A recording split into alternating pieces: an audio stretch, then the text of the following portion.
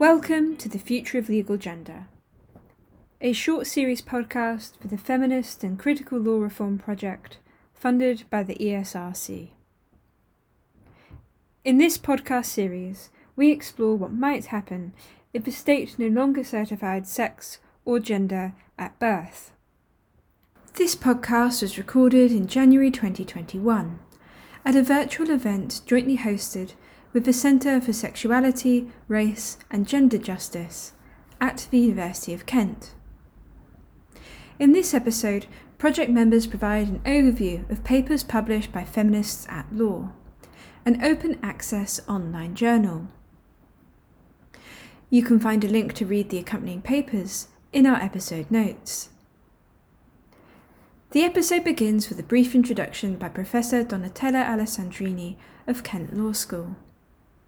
And I, on behalf of the editorial board of Feminists at Law and the Centre for Sexuality, Race and Gender Justice, are delighted to launch the special issue of the journal on the future of legal gender, exploring the feminist politics of decertification, jointly hosted with the Dickson Poon School of Law at King's College. The special issue is based on research carried out as part of the broader Future of Legal Gender project funded by the Economic and Social Research Council. So we're grateful to the research team and the speakers for giving us the opportunity today to reflect together on some of the questions that the special issue and the project more broadly has raised, including what would the implications be for Britain, for feminism of no longer having illegal sex registered at birth? Could single-sex provision continue with loose and porous categories? Do wider publics want the law reformed? Is gender-neutral legislation beneficial? And are there feminist risks in treating gender as a private aspect of selfhood? These are some of the questions we would like to explore together with you, and we'd welcome different questions too, especially questions that have not been asked and perspectives that have not been aired so far. So I'd like to warmly welcome the research team and thank them for giving us the opportunity to have this conversation. Davina Cooper, who's research professor in law at King's College London, Emily Grabham, who's professor of law at Kent, Flora Rentz, lecturer in law at Kent, Robin Emerton, who's research associate at King's College London, Liz Peel, who's professor of communication and social interaction at Loughborough University, and Han Newman, research associate, School of Sport, Exercise and Health Science at Loughborough University too. So thank you all again for helping us think through these questions and helping us start the conversation. Now, as to the format of the launch, in the first part, Davina will introduce the project and the paper on decertification, together with the challenges and the concerns it poses. And Flora will introduce the paper on single-sex provision, focusing on schools. We will then take 5 minutes for clarification questions on the papers. So if you have any, please type them in the chat box, and my colleagues Hayley and Rachel will read them out. And then we move to Liz's paper on cisgenderism and endosexism, focusing on the analysis of the project survey, followed by Emily's paper on the history and politics of non-gendered legislative drafting. And Davina will then conclude with very brief reflections on prototyping new imaginary laws.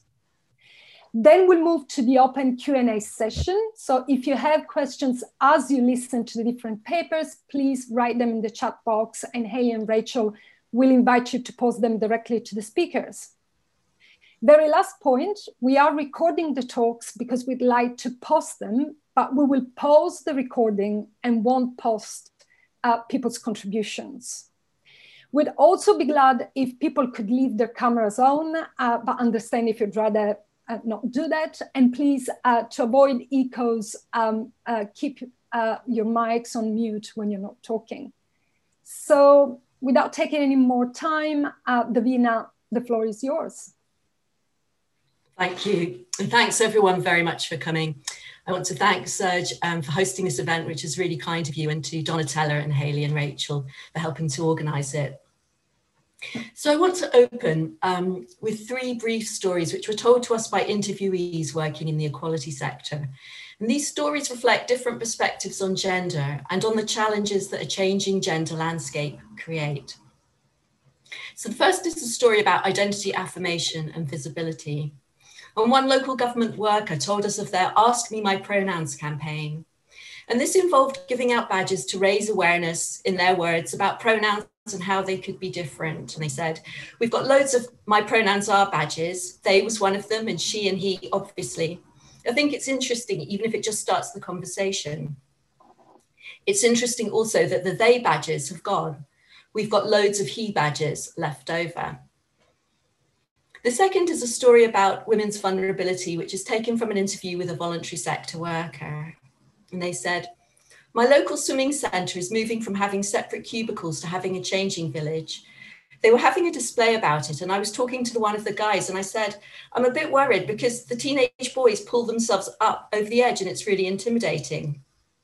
And they said, the walls are floor to ceiling and made of drill-proof material.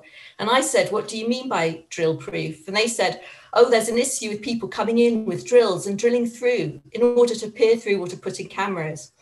And I said, so you're sitting here telling women that they have absolutely nothing to worry about. And at the same time, you're building your cubicles out of drill-proof material because you know that this is an issue. And the third is a story about policies to tackle inequality told to us by a trade union official who described a new zipping initiative that they were using at their union conference to ensure men and women were called upon equally to speak by alternately drawing women and men's name cards from 2 piles. And the question then arose, what about non-binary delegates? Should they be included with the women's cards or with the men's? And our interviewee described, originally the idea was that non-binary people would be put in with the women. Then someone said, hang on a minute, the whole point of this rule is to increase the representation of women. If you said I'm not binary, you're saying I'm not female. And so then you're in the other pile. I'll come back to these issues, but what I want to do first is to introduce our research project and what inspired it. The current system assumes that everyone has a gender based on the sex registered at birth, with limited opportunities for amending it and moving between 2 statuses as female and male. Some countries have made the procedure simpler, and a few allow another gender to be chosen. But as gender becomes increasingly understood as a voluntary and flexible identification based on how people see and express themselves, are there good reasons for it to remain a formal, legally regulated status? And this question was the springboard for our research project, which started in May 2018. Our aim wasn't to advocate for change, and I should sort of stress that, but to explore from a feminist perspective concerned with diverse social justice issues, whether having a legal sex or gender contributed to social justice politics. Historically, differentiating women and men legally subjected women to all kinds of legal disadvantages, exclusions, and restrictions in relation to their bodies, work, property, and political participation. So the fact law is seen by some now as a vehicle for women's empowerment and equality is an interesting development. It's important to state, however, that our project isn't about state law no longer concerning itself with gender equality. What it's exploring is whether people need to be legally classified as women and men, or in other gender terms, for state law to work in a progressive way. But what progressive means here is also not straightforward. In the case of gender, does it mean equalizing resources, power, opportunities, and outcomes between 2 or more distinct groups? Or does it mean undoing gender itself as a social structure which orders and differentiates? As I'm sure everyone here is very well aware, our research takes place in the midst of a bitter conflict between those advocating for the interests, protection, and rights of women based on reproductive sex, and those who see gender as an important aspect of selfhood and self-expression that's entitled to recognition and respect in all of its diversity. Our project, though, sits outside both of these approaches, and we can discuss this in more detail later on. Its concern is with gender as a complex set of social processes whose divisions and limits structure society and social life, from the sexual harassment and objectification of women, to responsibilities for care work, to the stigma and violence faced by those who refuse or lack a conventional gender appearance, to the ways in which cultural values such as reason, mind, tough, hard, competition, and public are split from and ranked above feelings, bodies, softness, collaboration, and intimacy. And our aim is to think long-term, not necessarily what laws are viable now or what legal reform would make sense in the current moment, but what changes in the long term ought to take place. At the same time, our focus is a very specific one: the legal status accorded to an individual's sex and gender from birth registration onwards. What would be the implications of removing it, of what we're calling decertification, where state law no longer registers, confirms, guarantees, or standardizes sex and gender? So to explore this, we've started to develop a database of those British laws which rely on people having a legal sex and gender, which includes equality law, but it extends way beyond that, to identify all the laws that would need revising if formal gender status was abolished. We've also interviewed over 120 people, including members of different publics, local council officials, trade union staff, lawyers, educators, and other service providers. And we've surveyed over 3,000 people. One finding to emerge from our research is the extent to which informal policy changes are already underway. Local councils, unions, and other employers, as the stories I opened with illustrate, are grappling with changes in society and seeking to respond to the upsurge in gender self-identification in ways also that aren't restricted to male and female categories.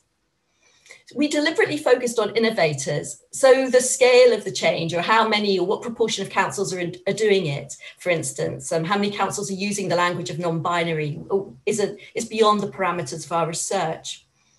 But what is striking are the measures that public bodies are putting in place so that people, for instance, with non-conventional gender identities feel recognised and included.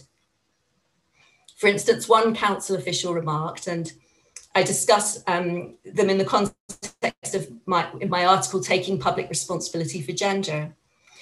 If we didn't say non-binary, there would be a whole load of people in the city that don't exist, literally don't exist. We're trying to be explicit because we want non-binary people to come and join the council, perhaps in recruitment, or we want to make sure that they're recognised. Developments like this constitute legally informal policy moves towards a more flexible approach to gender. So the question is, should they be legally formalised? And should this be done by law recognising multiple gender categories or by removing legal gender status altogether? And those we interviewed had different opinions. In light of their views and other feminist research, however, we decided to focus our analysis on removing legal gender status rather than on multiplying gender categories for three key reasons: to avoid rareifying gender, to avoid giving state law formal authority over determining which gender categories exist and count, and because decertification more closely parallels the feminist project of undoing gender as a social structure. Yet, while removing legal gender status may seem to correspond with gender's undoing, this doesn't mean it's an effective way of accomplishing it, as one interviewee told us. It's like taking a number plate off a car and saying you've changed the car. You haven't changed the car, and the car is still a car. That's not going to deal with pollution, is it? I think it's the wrong way round. At the heart of this concern is a refusal to see gender as simply about self-perception and expression. Because certainly if this is what gender means, then the state's role in assigning and policing it seems an egregious act of overreach. But if gender identifies something else, something that's far more structural and unequal, then the state's role in undoing gender differences as differences of power becomes important or remains important. And this suggests that state law and policy need to continue naming gender as a structure of inequality. But the question is, and I kind of keep returning to it, do people need to have a formal sex agenda as part of that?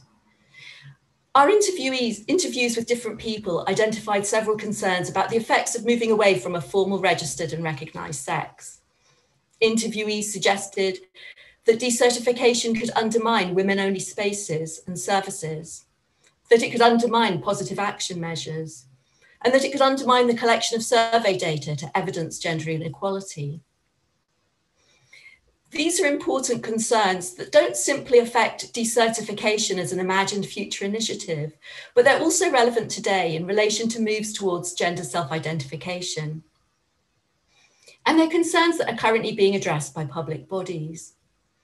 Those we interviewed emphasised the importance of approaching gender based on how it's lived rather than on the label that people have been given. And several interviewees suggested both that this was the right approach and also what happens in practice, since birth certificates and genitals are almost never disclosed. People talked about design and the importance of designing for privacy, to deal with some of the embarrassments of bodily proximity, for instance, in toilets or changing rooms. They talked about risk assessment as a better way of dealing with potentially dangerous bodies, rather than preemptive exclusion based on status. And some talked about giving organisations autonomy to set criteria and terms for deciding on sex and gender, although views here were very divided. But these mechanisms are not unproblematic. And the article by Robin Emerton and myself in the special issue explores some of their limits in more detail.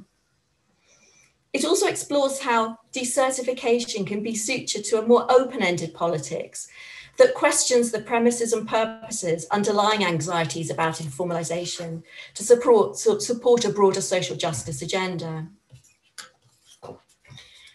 Sporting competition, women-only parliamentary shortlists and survey data are three areas we consider in more detail to show how moves towards informalising gender membership can stimulate broader questions about fairness and equality. And so by informalise or informalisation, what I mean is you're removing the regulatory oversight by state or other bodies, that you're not focusing on whether there's been a compliance with particular formalities, such as a particular procedure or something in writing. It might be more person-centered and more flexible, changeable, casual, and relaxed. And I'm not suggesting here that informalisation is a solution to any sort of policy issue in any general abstract sense. The question is, what does informalising who belongs in particular gender categories do? And so one of the things is whether it can stimulate broader questions about fairness and equality.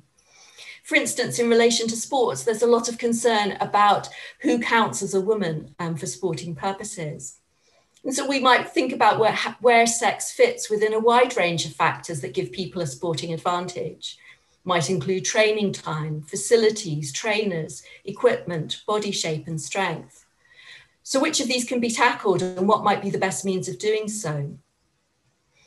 Asking these questions puts the purpose of sporting competition back into the spotlight, since how to address sporting fairness depends on what competition is meant to accomplish. Decertification, or the withdrawing of legal gender status from individuals then, can be approached as a narrow legal measure that simply formalises the current direction of change. But it can also provide a research focus or a policy focus or a political focus that funnels out to consider more radical changes outside the current bounds of pragmatic viability. I will return to that very briefly after the other presentations to briefly say something about the experimental law process we're pursuing. But I just want to close with a different point. At the heart of our research is the question of whether state law needs to determine who's a woman, man, or other gender status in order for public, commercial, and voluntary sector bodies to tackle gender inequality. And do the categories need to be sharply defined? Interestingly, several people we spoke with talks about the value of fuzzy categories for feminist service provision and politics, and how, in a sense, the conflict that's happened over the last few years has made that practically effective fuzziness much, much harder, and everyone is moving towards sharpening the categories. Categories are important, and our research isn't arguing for the state to be gender neutral or to ignore gender, far from it. And that's really important. Our research highlights how people experience injustice, pleasure, and power through the social categories that structure their lives and which they take up. But our research has also shown the problems that formalising and policing membership in categories can generate. It produces some people as excluded or precarious members, while others feel the category belongs to them. It empowers forces and systems such as state law who get to determine who belongs where. The energy put into policing membership can reify and stabilise categories like gender, which is particularly problematic when we're talking about categories of inequality. And finally, for categories like gender, there's no correct answer as to what they mean. Gender is understood in multiple and divergent ways. People's relationship to gender changes over time, and gender categories themselves also change. So our research conclusion is certainly not to abandon categories such as gender as remedial structures, but to ask, how can we find a way in the very divisive context that we're currently facing to explore both their uses and their risks? So I'll stop there. Thank you very much, Davina. And please, if you have clarification questions for Davina, just type them in the chat box, and Rachel and Haley will collect them after Flora. So Flora. Brilliant. Thank you very much, Donatella. So in this paper, which focuses on one specific strand of the project, I'll focus on the topic of single-sex schools. And kind of schools are interesting, at least in part because it's one of the few contexts where birth certificates are relevant. So it's one of the few institutions that will ask for a birth certificate in order to enroll a child. Now, the strand of the project overall considers what the implications for single-sex services are if legal gender status were to be reformed. In particular, what the consequences would be for reform options that kind of allocate authority to organizations or individuals to determine gender criteria and individual status in terms of eligibility of who can access or receive services. Now, the materials drawn on this paper have emerged from documentary research as well as semi-structured interviews with education policy experts and members of school leadership teams from secondary schools across England. For the purpose of this paper, I'll use the example of single-sex schools to consider two key questions regarding sort of reform options in this area. Firstly, what aims is gender differentiation currently trying to achieve as it exists?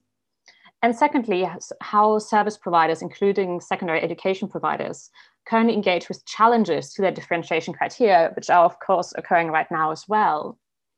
And the focus of this research is really on the effects that a potential change to the existing legal framework for assigning and recognizing legal gender would have on everyone in England and Wales, not just on trans and non-binary people, and of course, not just on trans and non-binary pupils.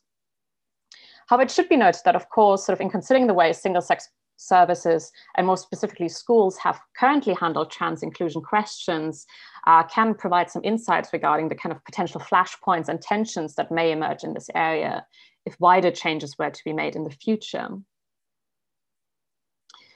Now, this is probably something a lot of people are already familiar with, but sort of historically, kind of the proliferation of girls' secondary schools in England and Wales dates roughly back sort of to the early and mid-19th century and the Education Act 1902.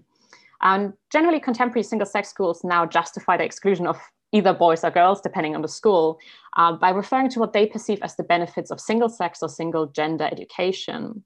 And particularly in the context of girls' schools, this is of course often framed around an explicit or implicit narrative about the discrimination and oppression women and girls face in education and ultimately later on in life. As such, girls' schools often advocate a specific type of feminism focused around academic achievement. In this sense, girls' schools can be read as a social or educational rather than a law-based attempt to compensate for or alleviate gender-based harm and oppression.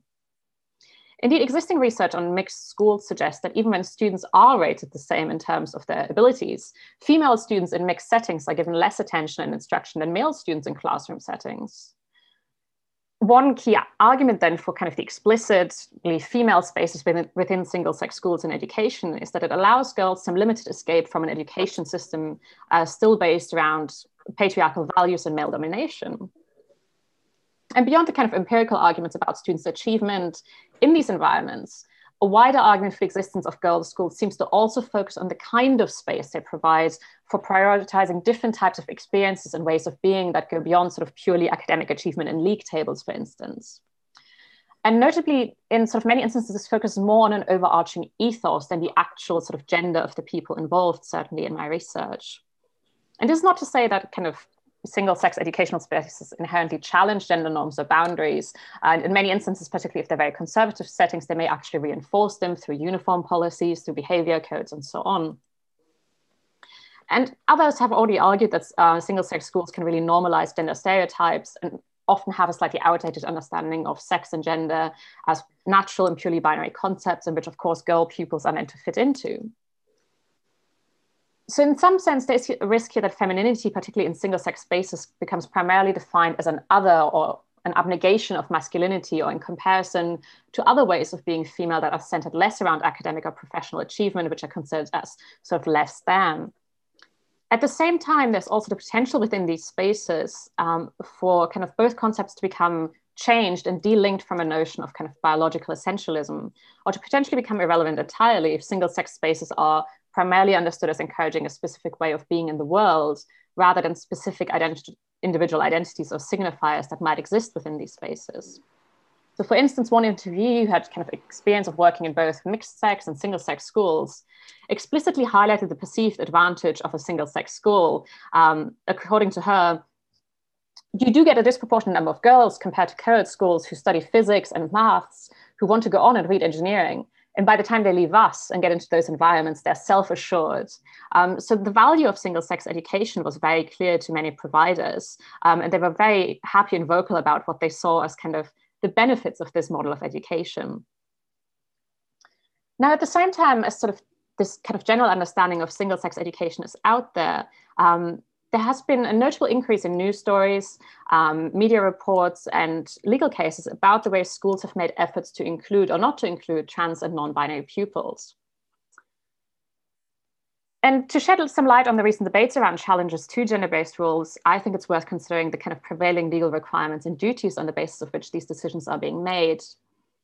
The existence of single-sex schools, while of course sort of de facto discrimination against one sex, is of course expressly permitted under the Equality Act, which makes an exemption for single-sex school. In contrast, mixed-sex schools that segregate pupils by sex entirely, rather than only for specific activities like PE or relationship education, are in violation of the Equality Act's prohibition against sex discrimination. So you kind of either have to be wholly a single-sex school or not. And overall, the Equality Act does not prevent single-sex schools from making accommodation for the inclusion of trans and non-binary pupils, regardless of whether their sex at birth aligns with the school's single-sex status or not. And in fact, the Equality Act may be seen as encouraging this, in part through kind of the non-discrimination duty under Section 7 regarding gender reassignment, but also through the public sector equality duty, which of course applies to schools within the public realm. And although the legal position of trans and non-binary pupils in single-sex schools is not entirely clear-cut and has been subject to some contestation, including in the courts, given the increasing prevalence of students identifying as trans and non-binary at an early age, it should perhaps not be that surprising that schools are increasingly making efforts to better include trans and non-binary and gender non-conforming pupils, or at least thinking about how this would be possible or not possible within their current sort of policy framework. In concrete terms, such attempts at inclusion are generally initiated by head teachers or by students themselves, and often focus on practical changes in the main instance. So a number of schools have changed their uniform policies, which often serve to most visibly police students' gender expression in the British school system, to allow students to wear traditionally gendered items like skirts or trousers, regardless of their legal status. Similarly, many schools now allow students to go by their preferred name and pronouns, which may or may not match their legal documentation. And of course, it's not possible to change legal documentation until the age of 18 in any case. Beyond this, schools are also increasingly allowing students to access changing rooms and bathrooms in line with their gender, even when this does not correspond to their sex as registered on their birth certificates. When schools are confronted with the question of how to do this or how to implement such changes, what's most striking is the reference to kind of community values. And community is a term that sort of got referred to over and over in setting these policies. And certainly it's not a straightforward concept for those involved in decision-making, or something that they can always articulate precisely what they have in mind when centering this idea of community, but it nevertheless kept coming up. And it often focused on the idea of prioritizing the need to create a cohesive, but also diverse community, or a community that could provide a positive environment for students to be in and to develop themselves as persons. And while there's really a potential for community as a concept to be exclusionary, as it can reify sort of homogeneity and sameness and prioritize kind of the dominant norms within an existing community, for some schools, at least, communities seem to be linked more to an ethos of inclusivity rather than exclusivity. So it wasn't about keeping people out of the community, but rather bringing them into it and sort of encouraging buy-in into the community. And of course, in their decision-making, schools are bound by the legal requirements of the Equality Act, as well as the policies produced by the Department for Education and by regulatory bodies like Ofsted, which schools and school leaders are acutely aware of. But beyond these official frameworks, there seems to be some resistance to creating internal policies that provide a clear definition of how the school defines its single-sex status. So for instance, whether this includes only people who were assigned a specific sex at birth, or whether it also includes trans or non-binary students, or to providing general guidelines on inclusion or accommodation, or the decision not to offer these. Interviews then emphasize the desire for individual discretion and an avoidance of more formal kind of law-like policy structures. However, this in practice also meant that it was easy for unwritten kind of de facto policies to exist alongside both official legal requirements and internal school policies. This may, of course, be seen as beneficial in the sense that it allows kind of for creativity and discretion on behalf of the school leadership team, which is something that's certainly desired by heads of schools. But it also raises concern about transparency, accountability, and consistency in how decisions are being made around this. And a key point that seems to really emerge from this kind of issue of the various layers of policy, both written and unwritten, that coexist at the same time within schools, relates to the question to what extent this can really be read as a form of legal pluralism, albeit sort of a soft kind. While the schools involved in this research project relied largely on the existing legal framework as they understand it, and they would frequently point to the Equality Act, and they would, of course, also require kind of legal documentations like birth certificates for admissions in the first place. It seemed that once the student becomes part of the school community, so once the student is admitted to the school's own formal and informal policies are likely to carry greater regulatory value and relevance than external rules. So when asked about specific instances of how they had dealt with students wanting to join or wanting to transition, for instance, head teachers would be much faster to point to their own school approach rather than to the Equality Act, for instance.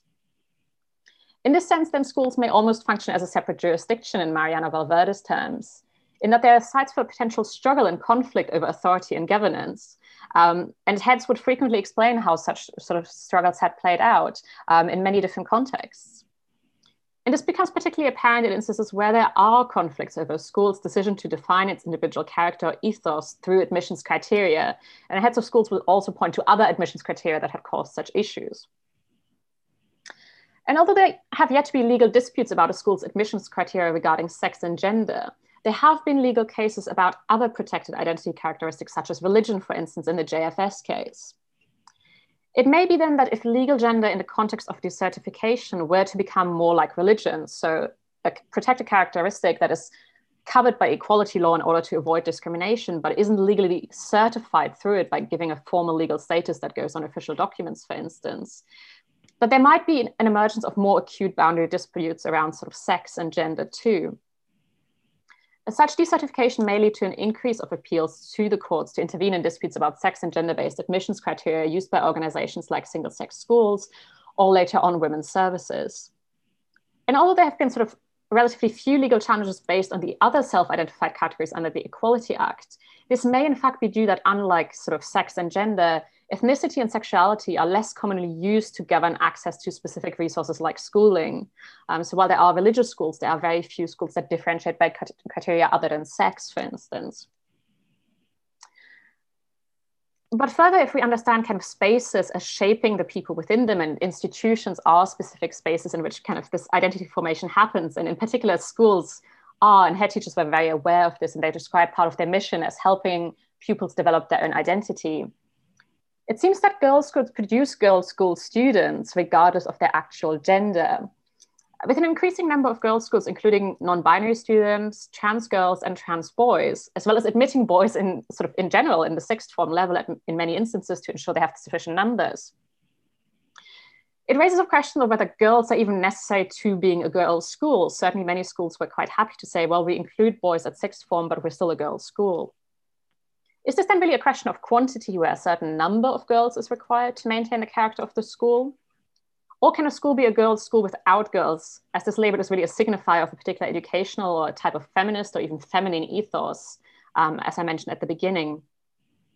More fundamentally, although a diverse approach to gender in girls' schools can be read as positive, often because it's meant to teach the students that there are different ways of being a girl or different ways of being a woman in the world, that doesn't need to be reduced to stereotypes. We may also seek to challenge why this approach seems more prominent in girls' schools than in boys' schools, so why we're only seeing this trend in this setting. If this type of disruption of gender norms or boundaries only takes place within very narrow and specific spaces, then are the same norms and boundaries left unchallenged in other contexts? Do boys' schools not have to work out who should be part of their student body? It seems likely that a more fundamental change to existing legal gender status would also then need to engage more broadly with how institutions and public spaces continue to define and set gender boundaries in order for this to have a truly transformative effect, rather than just leaving kind of existing gender norms, stereotypes, and gender-based oppression untouched. And I'm going to leave it at this. And thank you very much for listening. And if you have any questions for clarification, please send them to Rachel or Haley using the chat function. Thank you very much, Flora. And yes, questions for Liz and Emily, but also substantive questions, because after the papers will open up to discussion. So please do continue typing them. Thank you very much, Donatella, for giving me that moment, which hopefully means that everybody can see what I can see on my screen. Wonderful, thank you. And hello to the 100 and I think 4 or 5 people that we have on the call from myself. I'm going to briefly talk around the paper that myself and Han Newman write within the special issue, which is based on the survey data component of our project. So just to kind of contextualize that for you, what you have in front of you are the 4 key aims of the project as originally conceived, and you'll see highlighted 2 aspects that particularly fall within the strand that myself and Han have been working on, which is around thinking about wider publics and how they're constituted in relation to debates and discussions about the future of legal gender, and also really to try and understand different people's hopes and indeed worries in relation to both the current legal framework that we have within England and Wales specifically, and also the different kinds of approaches that may or may not be on the table either now or in the future around how we might constitute gender within legal and regulatory contexts. So that's our particular focus. Now, one of the main things that we did in relation to accessing people's views around this was we produced what we called an attitudes to gender survey. This survey ran in partial overlap with a consultation that happened from the government back in the latter part of 2018, which, you know, in many ways seems like a different life to many of us, particularly in the context that we're in now. But nevertheless, our survey collected lots of demographic information. It had a section which was around gender within the context of everyday life, and the final section of this survey was around legal gender specifically. Because our window for data collection was in partial overlap with the government's consultation, that resulted in a number of things about that data collection moment in time. One of which was we received an awful lot of responses, in part because it was such a timely and topical issue at that particular point in time. But what it did do was it shaped the nature of the different publics that we captured in the context of the survey data that we collected. And I'll try and contextualize that a little bit briefly for you in this short presentation. But first, I just want to give you a sense of the overall survey sample that we reached. So as you can see, we had over 3,000 responses, the majority of whom identified as female, but you can see that there's a number of different gender constituencies within the sample as well. And as we were primarily focusing on England and Wales in terms of jurisdiction, you'll see that 72% resided in England, which was great for us because we reached the geographical constituency that we were looking for in part. And 88 from Wales is also a fairly healthy number for a sample of this size. You'll see that in terms of age, we had a good spread across the age spectrum, with I think the median was around early 40s. Yeah, it was exactly 40 actually, with a range from 18 up to 82 years. And you can see here that the majority of our participants were the sex that they were given or assigned at birth, and 15.2% didn't identify in that way. So in terms of the actual methodological approach, what we had, and the surveys reproduced in full at the end of the paper, so you can access that, is that there were a range of different questions, but we also had quite a number of attitudinal statements, and here's just one example. And what we found, because in part we'd given respondents the opportunity to comment on the attitudinal choices that they were providing, so say, from strongly disagree through to strongly agree, what we found was that that often opinions were conveyed, and I think this is, as Davina alluded to, is reflective of the level of personal investment in the debates that are happening, or certainly were happening at that point in time in late 2018. They were often quite confrontational and challenging in the way that people expressed their views. So just to give you an example, one male heterosexual 67-year-old said, "The people behind it have such strong biases that I doubt anything good or useful will come from it." So that's just kind of one example. So I think it's fair to say that, and we talk about this in the paper, people do have ideological investments and political stakes in both the production and the consumption of research, and we could see how that played out in the context of the survey. Our view was that it's neither achievable or desirable to kind of strip those investments and stakes away from and out of research processes. And it's kind of disingenuous to claim that in this case, a survey could discover an objective truth. There are a range of truths that can be uncovered through this kind of methodology. Now, in addition, so there was the space for comment, and there was also, as you can see, about half of the overall sample chose to write additional feedback in the context of the survey, and some of that was around positioning us as researchers in the landscape of the production of the research. So that happened quite a lot in terms of the feedback that was provided, which really does seem to resonates with what Davina said elsewhere about the nature of this very binary drama. And I'll just give you some examples. So in terms of how we were positioned as a research team, we were positioned by respondents as both anti and pro trans in the way that participants talked about us in the survey responses. And I'll just give you some examples. I won't read through them, but I'll just put them up slowly so you've got an opportunity to digest them. So here we have positioning us as advocates of trans ideology, and that being a minority perspective societally.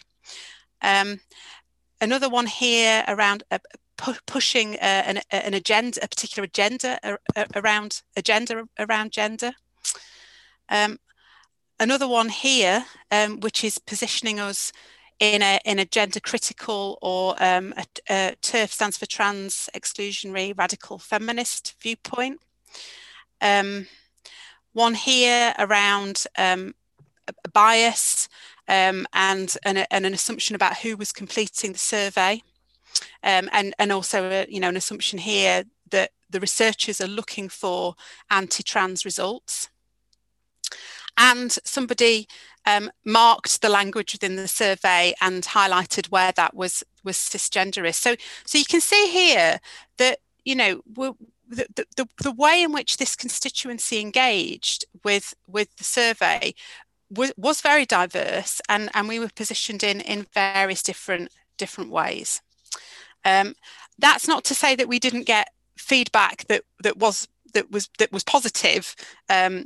And some people commented that, you know, it was really interesting, it was challenging, it was well structured, it was thought provoking as a positive thing, and it's given them a lot to think about. So I don't want to, you know, wholly represent this in a particular direction. Now, what we do in the paper is we chose to apply cisgenderism as an interpretive lens to try and interrogate these data. I mean, essentially, it's the assumption that assigned sex determines gender, and the assumption that there are only two genders. So that's essentially it. And you can see here in this second quote, if we zoom in, there's this notion that, you know, in a regulatory and legal context, that, you know, having male and female as the only options on forms, the pathologization of sex gender diversity. So, for example, treating intersex variations as biological anomalies, which was something that came through from some survey respondents quite firmly. It is part of the sort of the lens that we wanted to apply to these data. And we also wanted to apply an endosexism perspective, which is basically a non-intersex view of the world, which, you know, very many people hold by kind of default, given that intersex variations are less normative than more binary variations that people hold. So we felt that this was pertinent for two reasons. First, similarly to cisgenderism, endosexism foregrounds the majority and taken for granted a non-intersex perspective as potentially problematic, rather than focusing on the minority experience and an individual prejudice. So it kind of elevates it. So I'm talking a little bit as a social psychologist here. It elevates it outside of the individual realm to a more kind of group level framework or discourse. So just to kind of whiz through a couple of examples here. One of the quotes, which is a key one in the context of a project focused and interrogating, you know, legal context, highlights that, you know, that there wasn't much of an appetite overall for change to the current legal system, and there was quite a lot of disagreement with the potential for reform. Now, potentially in part because it was something that seemed like it could potentially happen at that point in time. You know, the ideas that surface aren't devoid of their kind of social context at that time. And what we found was that there was a very strong critique of gender in survey responses and a foregrounding of biological sex. So in terms of this kind of perspective, we can see, I'm not going to read this out necessarily, but you can see the kinds of comments that came through. So, you know, the idea that, you know, a person when born has certain facts, what their sex gender is, male or female, get it confirmed by DNA if you have to. So quite an essentializing view of what sex and gender is. There was also quite a prevalent perspective around anti-self-identification. And I'll leave you to read this. I'm not going to read it through, but you can see, I think, how cisgenderism is evident in the investment in the status quo of continuing to assign a gender at birth. A system that, you know, may not have any later impact on a cisgendered person, but is likely to for anyone who is not cisgender. And there's some interesting work here at play in this quote around what constitutes whether change is progressive or not, and how that's viewed, and it doesn't take much to kind of extrapolate. So the notion here is, you know, around age and other categories, that it kind of makes a nonsense of thinking about gender in different or novel ways. And something like age, say, so the 30-year-old claiming to be 15. There are other ways that we can conceptualize age. Metabolic age, for example, could be a more significant form of thinking about age than chronological age, but we don't necessarily primarily think about age as metabolic, for example. So, we can open up different kinds of spaces potentially for thinking about these categories in different ways. There was also pro-self-identification perspectives in these data as well. So, calls for gender being viewed very much more on a spectrum, and depathologization being called for by various constituencies. I'm not going to read this out in the interest of time, but to say overall, the findings from the Attitudes to Gender survey did demonstrate some movement towards a model of gender that exists beyond a dimorphic binary one, the one that the current UK legal system and much of society reinforces. However, the challenges to this system were often outweighed by cisgenderist and endosexist ideas, which are steeped, I think, in a commitment to the status quo as it currently is, positioning a model of binary biological sex as an immutable reality, and prioritising this model above other models of sex and or gender and gender identity. So, if we're to take different ways of thinking about this seriously, on the face of it, the findings from our survey steer us towards the regulatory status quo. However, we suggest in the paper that if one applies a cisgenderism framework alongside allied concepts such as heterosexism, such as endosexism and the like, that potentially moves claims and counterclaims of being prejudiced or bigoted to less individualised, more societal, more cultural level discussion and debate. And it perhaps, I'm not saying it will, but perhaps there's the potential for that, if not to diffuse, but to at least reposition some of the personalising that's manifest in some public perspectives and debates around this particular issue. So I shall stop there, and I'll leave us with dialogue and compromise. Yes, thank you very much, Liz. That's great. And if you've got clarification questions, again, please send them to Hayley and Rachel. But we're going to hear now from Emily.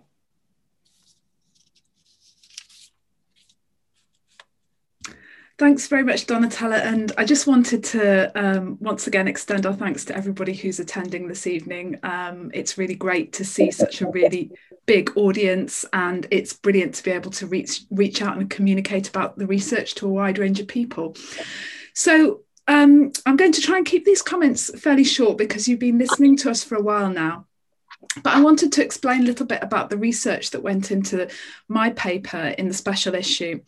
And my paper really is about how we write statutes and whether as people engaged... Yeah? No, it's gone quite quiet. Oh, sorry. I can hear somebody there in the background. I think somebody might need to mute themselves. Okay, so my paper is basically about how we write statutes, and probably everybody's aware that statutes are the written text of law that is passed in Parliament, and it comes out as two different forms of law. It comes out as acts of Parliament, acts, and as regulations. And many people will be aware of the importance of statutes over the last few years because there's been extended debate in Parliament, for example, around Brexit legislation. And so really the aim of my paper is to take this wider public interest in statutes into the question of how we might reform legal gender. So one of the debates that's been going on amongst people who draft statutes and amongst people who are interested in Parliament is that a wider range of people now access statutes direct on our own smartphones, iPads, tablets or laptops.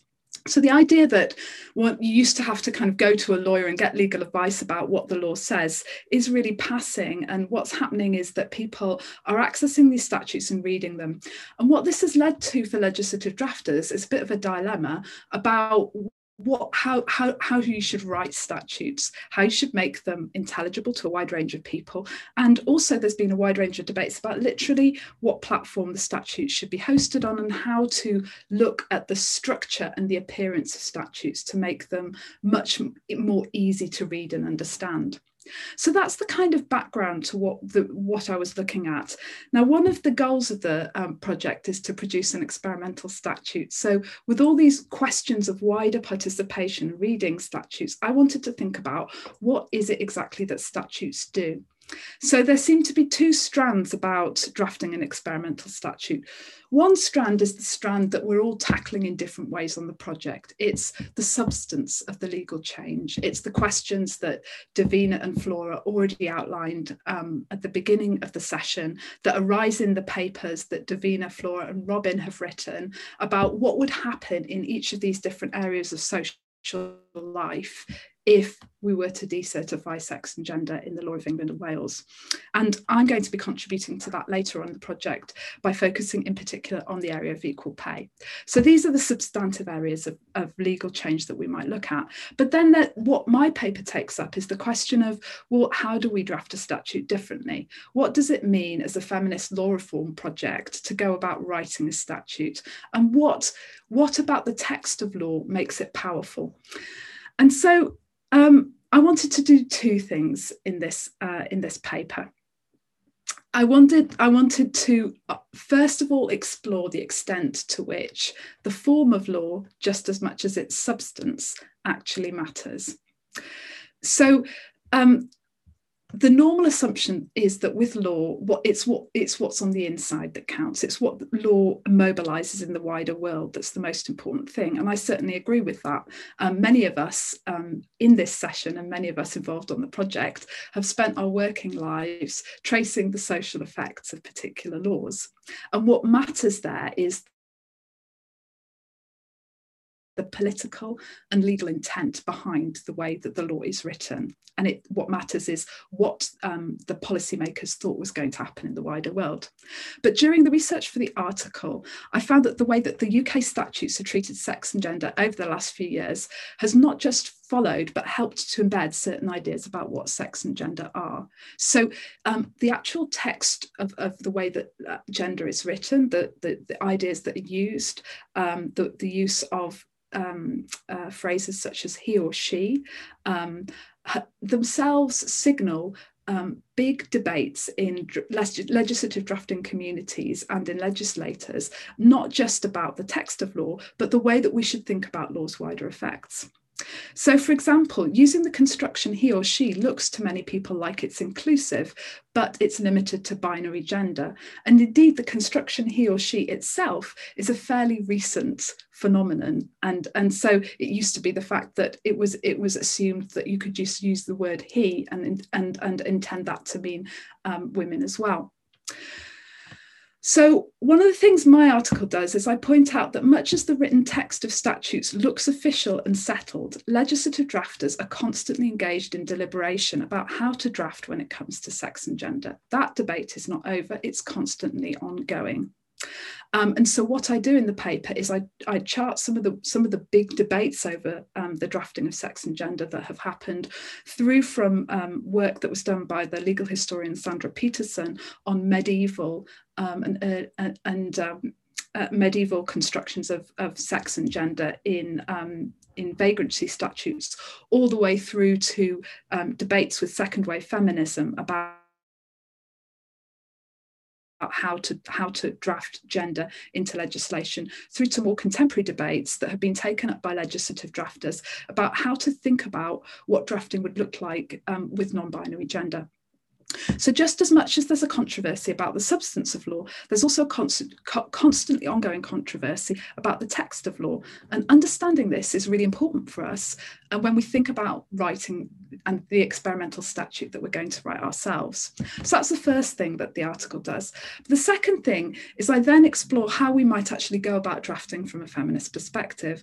And obviously, depending on one's own feminist politics, it has a huge influence on what you think drafting from a feminist perspective actually might mean.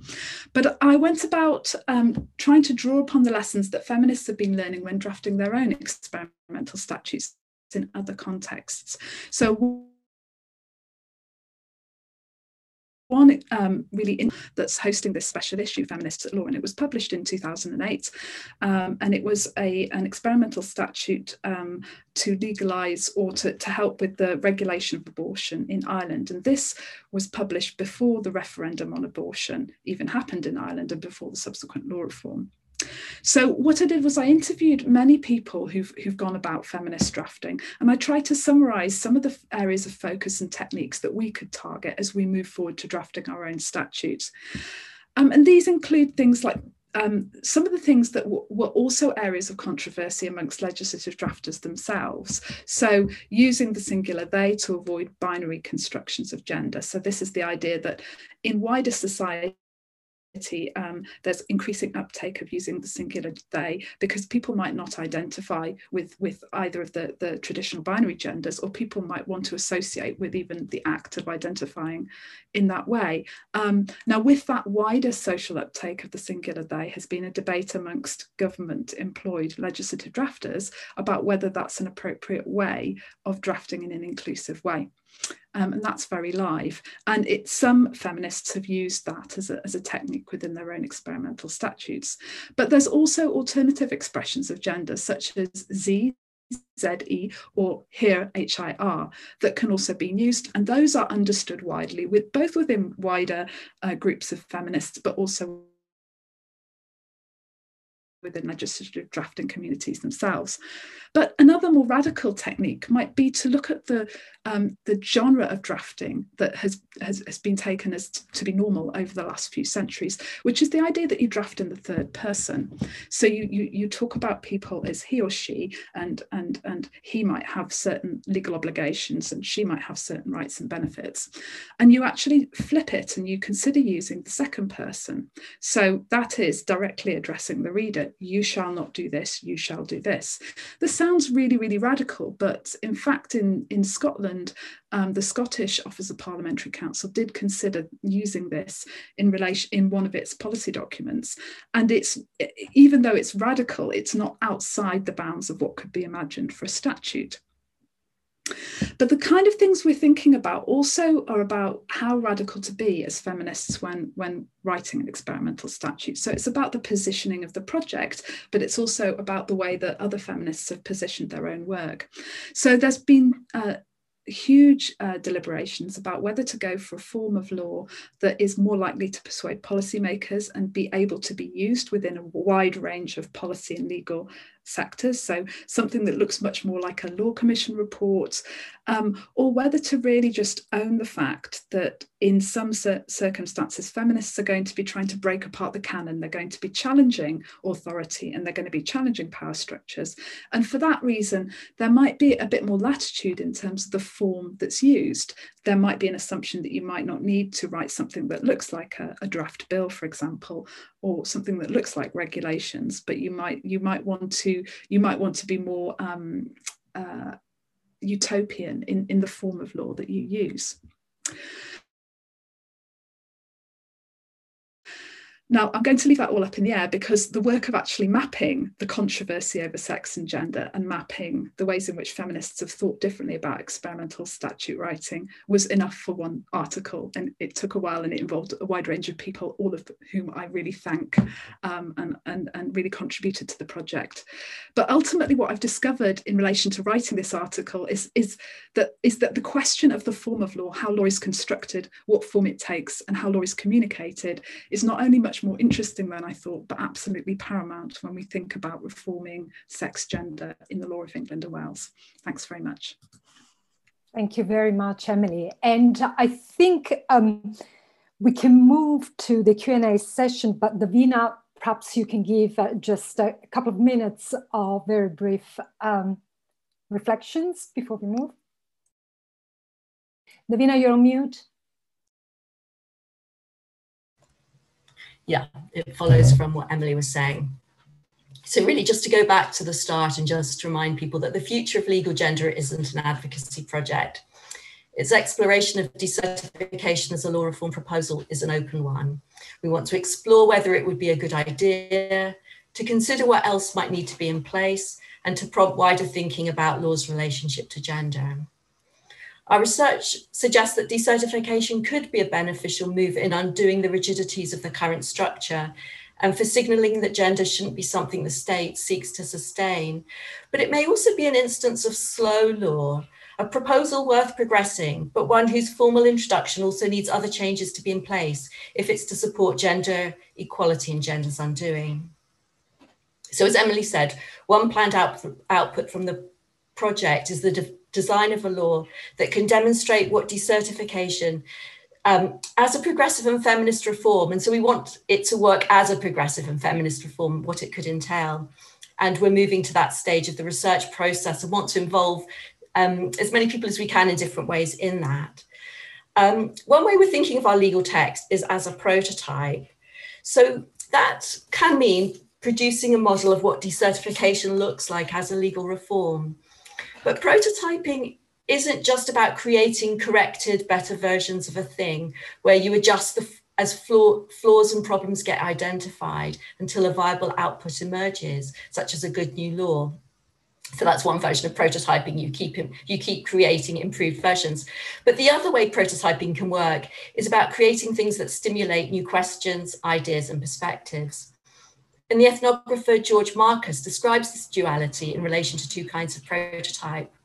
One that's constrained by an orientation to producing a future usable product, and the other that's more exploratory, where the social experiment is an end in itself. As Emily's mentioned, we could make a choice between these two approaches, or the challenge I think for us now is how to combine them rather than choosing, but recognizing that combining them creates tensions. At the same time, tensions can be productive in pushing ideas forward. But what it also means is using a format to convey our law and our thinking about law that's less conventional. It could, a model law in the conventional sense, as Emily says, may be less useful than the kind of composite text, which demonstrates how decertification could be engineered, what it would legally involve at a technical level, but also identifies the other laws that need to precede or accompany it. And that's important because we've heard from a lot of people that we've interviewed about the other things that need to be in place for decertification to be a progressive development. And also to create a text that can prompt and stimulate questions about gender, about what it means and could come to mean, and about the place and limits, perhaps, of state law in gender's transformation. So I think hopefully that's given people a sense of the different strands and threads of the project, and we've now very happy to answer questions or hear from people if they've got points they want to make. Thank you for listening to this episode of the Future of Legal Gender podcast. To find out more, head to futureoflegalgender.kcl.ac.uk. And to receive updates, follow us on Twitter @FutureGender.